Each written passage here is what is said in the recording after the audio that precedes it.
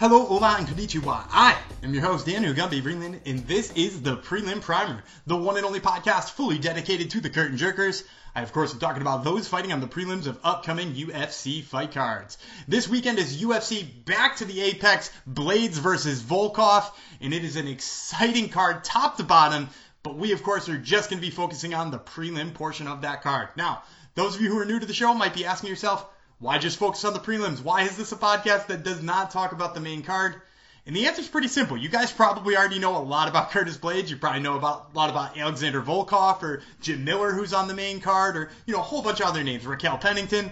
But you probably don't know a lot of these names on the prelims. You probably don't know some of these people, and we are here not only to educate you for your own enjoyment, but also so that you're ready for daily fantasy lineups or gambling, because there's a lot of money to be won on the prelims. But before we get to this breakdown, I do have to let you know that this episode of the Prelim Primer is brought to you by Marune Social. M-A-R-U-N-E. Marune Social is the one and only social media app for the martial arts enthusiast. They allow you to log your training sessions and leave yourself notes so that you can make sure that you are making the progress you want in whatever martial art it is you train. Make sure you download the Marune Social app wherever apps are downloaded. And I, of course, am joined by a savvy co-host to help me break down these fights. He is a regular of the show. You guys might know him also from the Fixed Fight podcast with Kurt and Ben. I'm joined today by Kurt Chase Patrick. Kurt, thanks for joining me. Thanks again, man. It's a pleasure as always. All right, guys. And as you know, we start every single round by putting 5 minutes on the clock. And we're going to start this round by talking about Roxanne Modafferi versus Lauren Murphy. Modafferi, 2-1 in her last 3. She beat Antonina Shevchenko, lost to Jennifer Maia, and then beat Macy Barber in kind of a shocking upset. Lauren Murphy, on her own right, is on a 2-fight winning streak. She TKO'd Mara Romero Barella and then took a split decision victory over Andrea Lee. So this could legitimately be a number 1 contenders fight or damn close to it. Roxy lately has been able to physically dominate a lot of her opponents, especially Shevchenko and Barber. Do you think that's a path to victory here for her against Murphy? Yeah, it's kind of surprising seeing, I guess, like her growth recently, especially, so late in her career. Because if you look at, honestly, pioneers of women's MMA, I know that gets thrown around pretty loosely, but Roxanne Modafferi is definitely a pioneer of women's MMA. So yeah, I'm kind of surprised to see her, dominating these chicks, physically so late in her career, especially the Macy Barber one was super surprising. I thought that was kind of like a lamb to slaughter for Macy Barber, as good as Roxanne is. But yeah, it was super impressive. And, I honestly think she keeps this going. Lauren Murphy's a solid fighter, but I think Roxanne is a bit more skilled and a bit more savvy in, many of the positions, especially on the mat. Yeah, and I think what it will basically come down to, for me, in picking this fight, is whether or not Roxanne will be able to get that body lock. Because she's been getting that body lock on a lot of fighters, right? Like, that's how she got Macy Barber down more than once. That's how she got Antonina Shevchenko down. I think you're right. She's better than her in a lot of the positions, especially the ones on the mat. But without that body lock takedown, she really doesn't get it to the mat, right? Like, she doesn't have a power double. She doesn't run a pipe well on a single leg or anything like that. That body lock is really her bread and butter to that. So here's my question to you. Do you think she can get inside enough on Lauren Murphy to make 1 or 2 of those stick? I do, because, Murphy kind of invites that, I don't want to say sloppy, but kind of like that, in your face brawl type style. I think Murphy is going to be fine with some dirty boxing, some clinch work, and I think that plays really into Modafferi's style and her setups for her takedowns. Absolutely. I think you're right on that, too, that the fact that she moves forward in kind of that gritty style almost pushes forward and forces a clinch without even meaning to sometimes, I think. So, yeah, you're right. If she's able to make 1 or 2 of those takedowns stick, I think it's Roxanne's fight for sure. Now, it sounds like we're both leaning the same way. How do you see Roxanne getting it done? I see Roxanne getting it done via decision. I think it's a close fight. I don't think she steamrolls Murphy by any means. Murphy is a talented fighter, but yeah, I see it going via decision, possibly even a split. I think Roxanne gets a couple takedowns, beats her up in the clinch. I think it's a fun fight, though. Yeah, I got Roxanne by decision. I'm going to go with you on that one, too. I think what we've seen out of Lauren Murphy's jiu-jitsu game lately, getting better and better, too, is going to keep her from getting subbed. But I don't think good enough to get her back to her feet consistently enough to win a decision here. And that takes us to our second fight, which is a real interesting one, too. This is Clay Guida versus Bobby Green. Guida is 1-2 in his last 3. He got subbed by Charles Oliveira, took a decision victory over BJ Penn, and then got subbed by Jim Miller. Green has lost 2 straight decisions to both Drekar Klose and Francisco Trinaldo. So here's a really fun piece here. Clay Guida hasn't lost a decision in 8 years. Bobby Green hasn't won a fight by decision in like 6 years.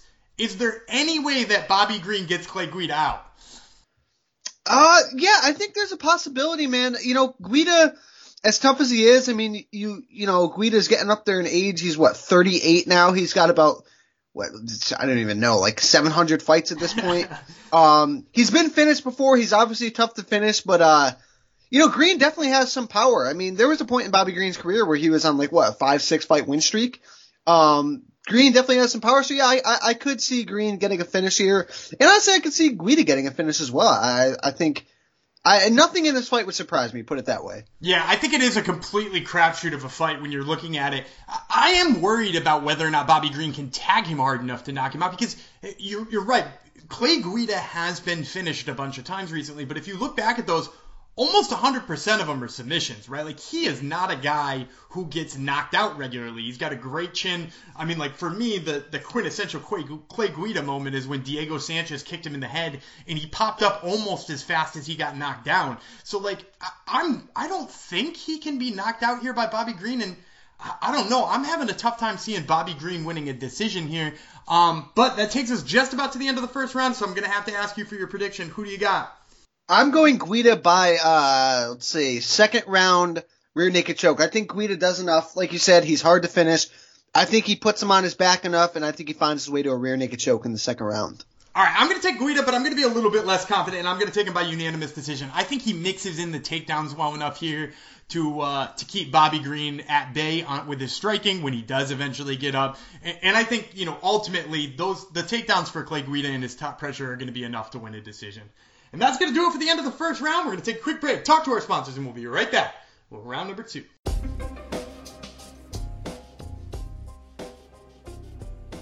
And one more quick note here from Maroon Social. Not only is Maroon Social a great place to log your training sessions and leave yourself notes, but it's also a great place to log your competitions.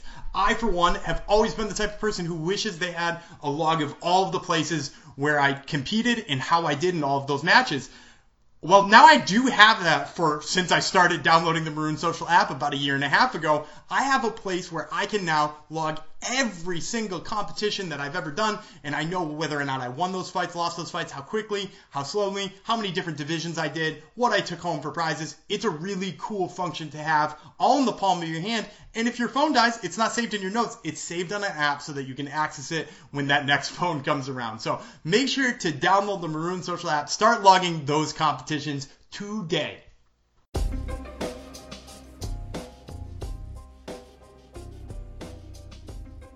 And we are back with round number 2. I'm going to put another 5 minutes on the clock. And we're going to start this round by talking about Tecia Torres versus Brianna Van Buren. Tecia Torres is actually on a 4-fight losing streak, but listen to this list. She's lost to Jessica Andrade, Joanna Jędrzejczyk, Weili Zhang, and Marina Rodriguez. So 3 former champions plus a top 10 opponent in Marina Rodriguez.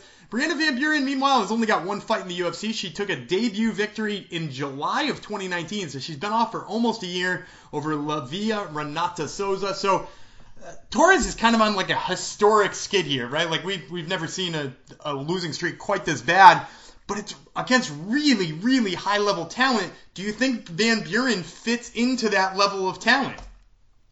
Yeah, I do, man. You know, we had Brianna Van Buren on our podcast a couple weeks ago, and she's a super confident girl. She's very confident in her skills. She's very confident in her training, and I really like her chances in this fight. Again, you know, you look at not only this losing streak, but you look at the rest of Tecia Torres' resume, and she's been fighting, you know, top contenders for a while, right? She's fought pretty much everyone in that top 10 at the division, a lot of those women were fresh off that Ultimate Fighter series. They've all been kind of mixing and mingling since then. I think Brianna Van Buren is a very fresh and a much needed face in this division. And I really like to step up for her because Tisha is super tough. Yeah, and I think the interesting thing to me here, too, is that Brianna Van Buren does a lot of the things that Tecia Torres does, right? Like, she's got some very tight boxing, and she's got good forward pressure. But one of the things about Brianna Van Buren, and we saw it on that Invicta tournament she was in, she is not complacent like Tecia Torres can get sometimes. Tecia Torres can be very comfortable about where she is in the fight. She might think she's ahead on the judges' scorecard. She might,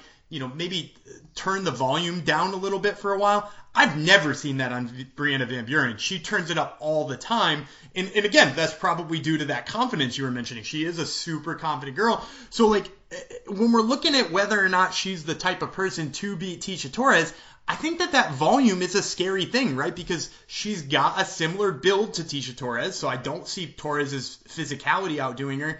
And Torres had trouble with Marina Rodriguez, who is, a pretty good volume puncher in her own right. So, once again, it sounds like we're right on step with this one. How do you have Brianna Van Buren winning it? I have her winning by decision. I think she's a better finisher than Torres, but Torres is definitely tough to get out of there. She's got a lot of experience. But yeah, I think Brianna mixes and takedowns well. She's very confident in her wrestling. I have Brianna by decision in a big win for her. Yeah, and it's worth mentioning, too, that Tecia Torres has never been finished, even if you count her Ultimate Fighter run. So, yeah, she's a very tough person to finish. I'll take Brianna Van Buren the same exact way. And that brings us to our second fight of the second round, which is Frank the Crank Camacho versus Matt the Steamroller Frevola. Camacho, 1-2 in his last 3. He got knocked out by Jeff Neal, but then he knocked out Nick Hein and then was subbed by Beneil Dariush. Frevola, meanwhile, is on a 2-fight win streak with decisions over both Jalen Turner and Luis Violent Bob Ross Pena, which is a heck of a streak right there. So we're going to take the question about Camacho, though. So Camacho has looked a lot more technical in his last 2. Even though he lost to Beneil Dariush, he's looking a lot more calculated, a lot less chaotic. Is that enough to beat somebody like Frevola, who is a good wrestler and counters that kind of chaos? That's not fun, right? Yeah, he's definitely looked a bit more, toned down. He was kind of a wild brawler for a while, and it was super fun to watch, but maybe wasn't getting him the results that he needed. It's gonna be tough, man. That whole Sarah Longo camp that Frevola's from, they're on a roll right now, man. They're doing really well. Frevola is going to be super prepared. He's a very good wrestler. I think this is a really tough one for Camacho here. Yeah, and the thing about Camacho, too, is that when he was looking more technical against Nick Hein, he was being able to absolutely stuff every takedown attempt. But the other thing is, too, is that a Nick Hein takedown attempt, being a judo guy, is a lot more difficult a lot different than a takedown against somebody like Matt Frevola, who's got that very classic, like you said, Sarah Longo style. He's kind of like an Aljamain Sterling type build when it comes to takedowns. If Frevola is able to take him down, do you think that he has the submission skills or even the ability to keep Camacho down for an extended period of time? Yeah, I do, man. I don't know if he gets a submission here. I definitely think he has the skills for it, but Camacho's been in there. He's been in a lot of fights. I don't think has he even gotten submitted that much? Let me take a look at his record. Beneil Dariush submitted him, but Beneil Dariush is a very legit submission guy. Yeah, that's a very high step up. I think very highly of Dariush. He's only been submitted twice in his career. Maybe he doesn't get the submission, but I think he definitely has the skills too. But yeah, I think it's a very tough fight for Camacho here. I really like Matt Frevola's style. I like the matchup for him. And Matt Frevola's been in a lot of people's mouths lately. I feel like I've heard a couple people randomly calling him out lately. Maybe it's because of that Sarah Longo streak that they're on. Yeah, it could be. And I'm actually going to disagree with you on this one for the first time. I'm liking Frank Camacho here. And some of it is that jiu-jitsu defense and his ability to get up. I also think he made a camp change to Kawan Oyama in California off of, working in Hawaii and Guam as he had been doing before. So I think it's a better focus for him.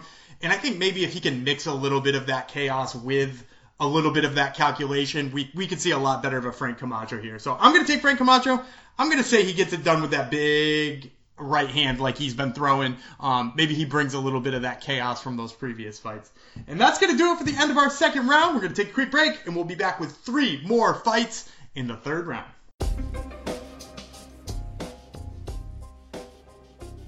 All right, guys, one last quick note here from Maroon Social. One other cool function they got is the ability to talk with your friends about your training sessions. I've got another podcast, the Top Turtle MMA podcast. You guys might have heard me on there with Shockwave Dave Tremonte. We used to train together all the time. We were each other's favorite training partners. He moved a whole state away from me. We don't get to train so much anymore. So now me and him both use the Maroon Social app. We log our training sessions and we're able to comment on what each other are doing. Maybe I worked on a heel hook and he worked on a heel hook that same day. He's got a couple of notes for me. So I can already see his notes, and in addition to that, he can type a little note to me as well, give me a little os, and then we move on with our day. So it's a really cool function. I highly suggest checking it out. Maroon Social, wherever you download apps.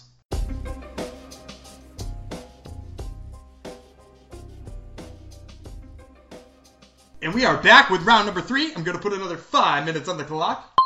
And we're going to start this round by talking about Courtney Casey versus Jillian Robertson. Courtney Casey won her flyweight debut by quick armbar over Mara Romero Borella. Meanwhile, Jillian Robertson has lost her 2-fight win streak to Maycee Barber by TKO. So she's 2-1 in her last 3. Now, Casey gets a quick turnaround here after getting a very fast submission, but doing so after she was taken down. Now, she's taking a step up in the grappling here. How does she handle that step up in the grappling? I think she handles it pretty well. Casey's got, she's got 4 submissions on her record. Again, we kind of said it in a bunch of these fights, but, she's definitely fought the better competition, right? If you look up and down her record, she's got some really good names on it. And she's also gotten a lot of split decisions on her record that could have, went either way and made that 9-7 record look a little bit different. Jillian Robertson is a very good grappler. I do think Casey will have the advantage on the feet, which could play a huge role in this fight.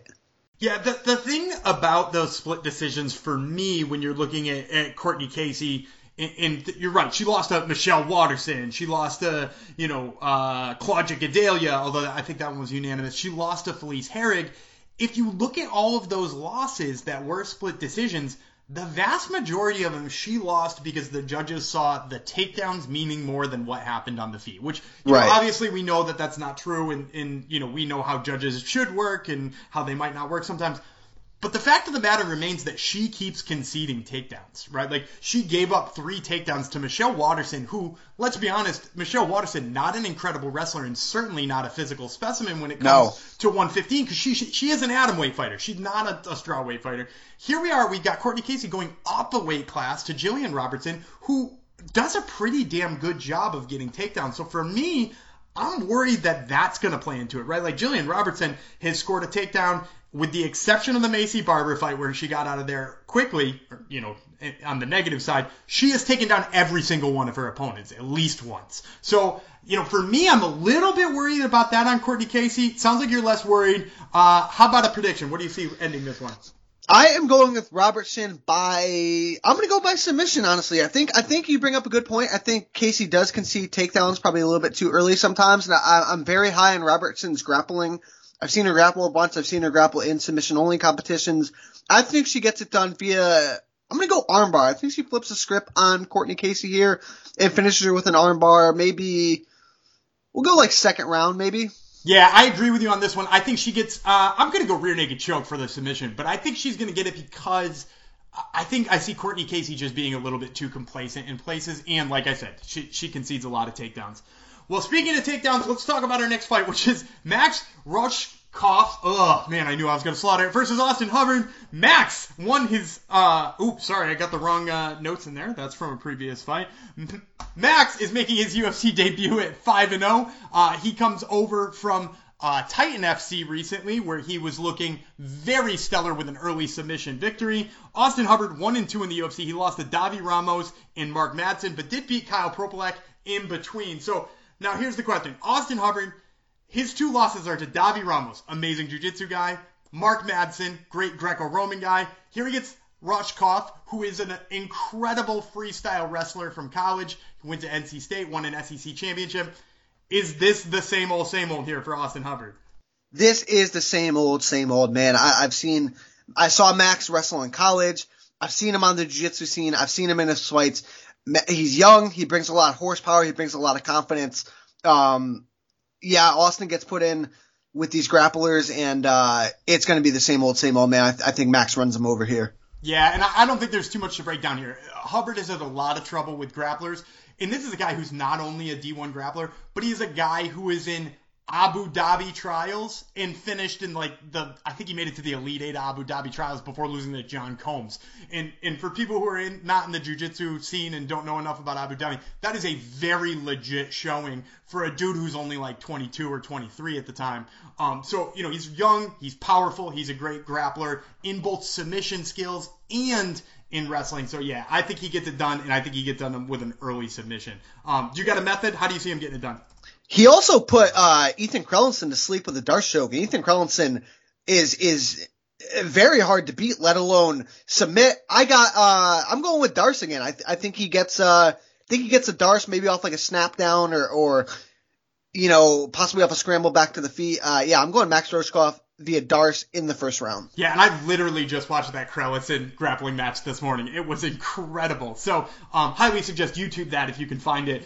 And that leaves us to our very last fight, which is maybe one of the least exciting ones on this. And this is Marc-Andre Barriault versus Oscar Piechota. Barriault 0-3 in the UFC with losses to Andrew Sanchez, Christoph Jocko, and Jung Yong Park, all by decision. And Piechota, although he won his first two fights, is now also on a 3-fight losing streak to Gerald Meerschaert, Rodolfo Vieira, and Puna Soriano, which all three of them were able to finish him. So obviously, one has got wins in the UFC, the other does not, but one has been finished 3 times in a row, the other is at least making the distance. Which one have you seen more positive from as of late? Maybe not as of late, but I gotta go Piechota. I feel like when Piechota debuted in the UFC, he kind of had a lot of hype. He was a very promising, fighter. He got off the 2-fight winning streak, and then it kind of, the floor fell out from there. But I think both of these guys are fighting for their jobs, which I think should be make for a pretty fun fight, right? Because obviously I think the loser is going to leave town, but I'm going Piechota. I think he's got more upside still, even though he's on a 3-fight losing streak. Barriault's got a lot of KOs in his career, so I think it makes for a really fun fight, but I'm going Piechota here. Yeah, I think I'm going to go Piechota too. I've seen better things out of him in the past, so even though this is a recent skid, and it should be noted, losses to Gerald Meerschaert and Rodolfo Vieira are certainly nothing to be ashamed of. So I think, the fact that he's faced some higher level competition bodes well for him as well. So I'm going to go with Piechota. And that's going to do it for the end of our very third round. That is 7 fights in just over 15 minutes. We hope you guys enjoyed the breakdown, and we hope you learned something. I want to thank my co-host for this week, Kurt Chase Patrick. Make sure to check him out on the Fixed Fight podcast with Kurt and Ben. Kurt, thank you so much for the time, man. Thanks again for having me. It's always a pleasure, man. I can't wait to do it again.